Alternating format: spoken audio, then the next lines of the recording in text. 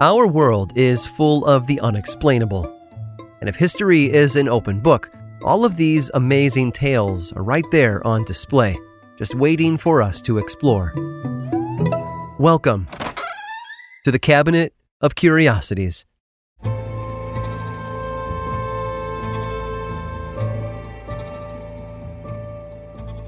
Change is hard. Some people accept it begrudgingly. Understanding the old ways might need a little updating.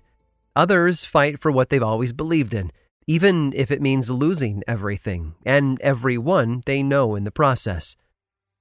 Change came to Russia in the mid-1800s, when the Russian Orthodox Church felt the Greeks had more to offer in the ways of liturgical practices.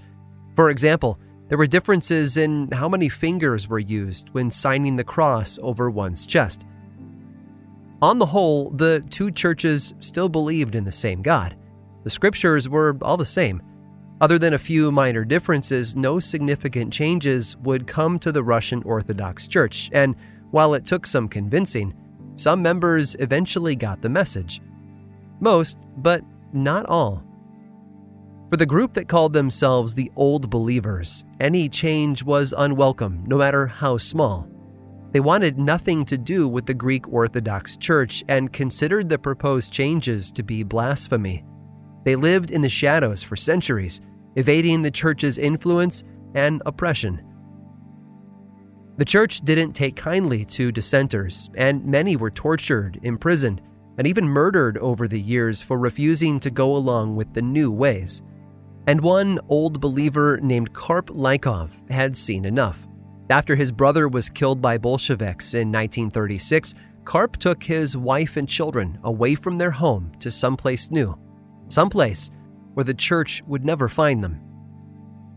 They fled into the Siberian wilderness, where Karp built a home for his family out of nearby trees.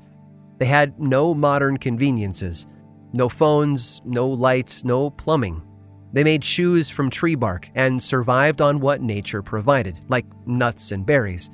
When their clothes became too tattered from the elements, they fashioned a new wardrobe out of hemp.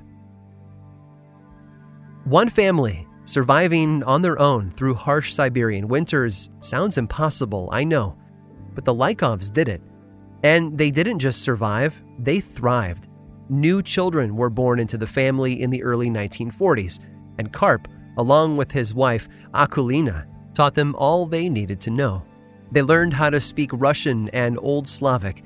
They were aware of Russian cities and geography, even though they'd never seen anything outside the forest.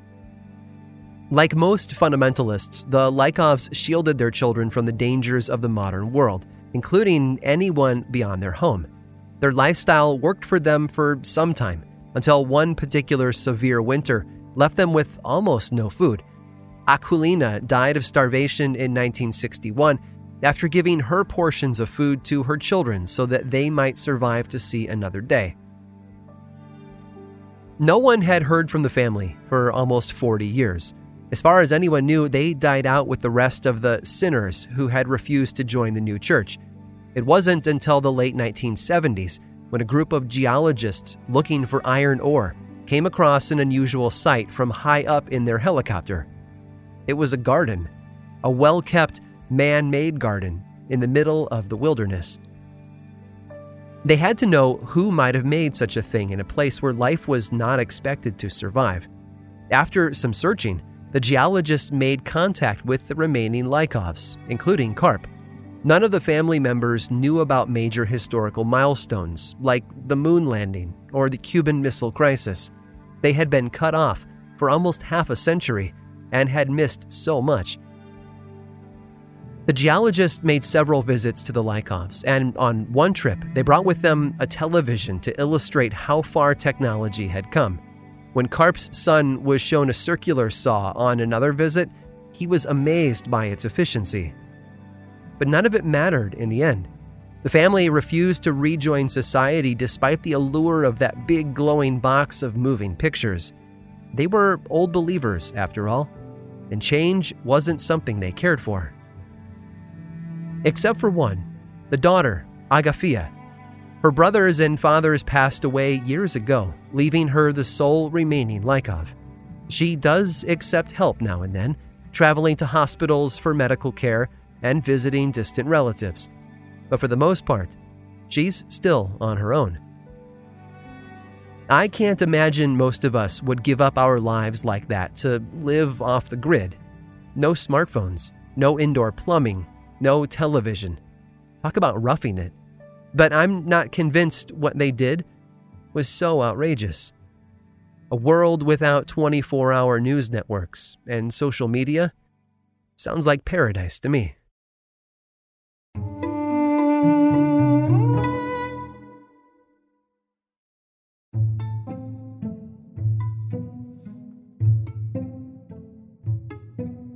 Some people get really into certain holidays. You've seen them around your neighborhood before. The folks who decorate their homes at Halloween and Christmas with lights and animatronic characters. They wait all year, often preparing months in advance in order to make the most of the short time that they have to celebrate. And then there are the holidays we enjoy, but we don't really think too much about, like April Fool's Day. One day a year when no one and no thing can be trusted. One historical figure who loved April Fool's Day the way many of us love Halloween and Christmas was Isaac Bickerstaff. Toward the end of 1707, Isaac had taken issue with the 1708 edition of Marianus Almanac. It was a periodical, like most almanacs, filled with facts and figures to help people navigate their daily lives in the following year. But it was one particular sentiment that rubbed Isaac the wrong way. The almanac's writer, astrologer John Partridge, had made a sarcastic remark about the Church of England, referring to it as the infallible church. Isaac was a devout follower and could not let the statement like that stand, so he concocted a unique plan of retaliation. He would predict John's infallible death over the next year by writing several letters and one eulogy about his demise, to be published months apart leading up to April 1st, All Fool's Day. Bickerstaff published his first letter, the prediction of John Partridge's death by raging fever, in January of that year. The second letter, written not as Bickerstaff but as a government employee, came out that March to confirm Bickerstaff's prediction.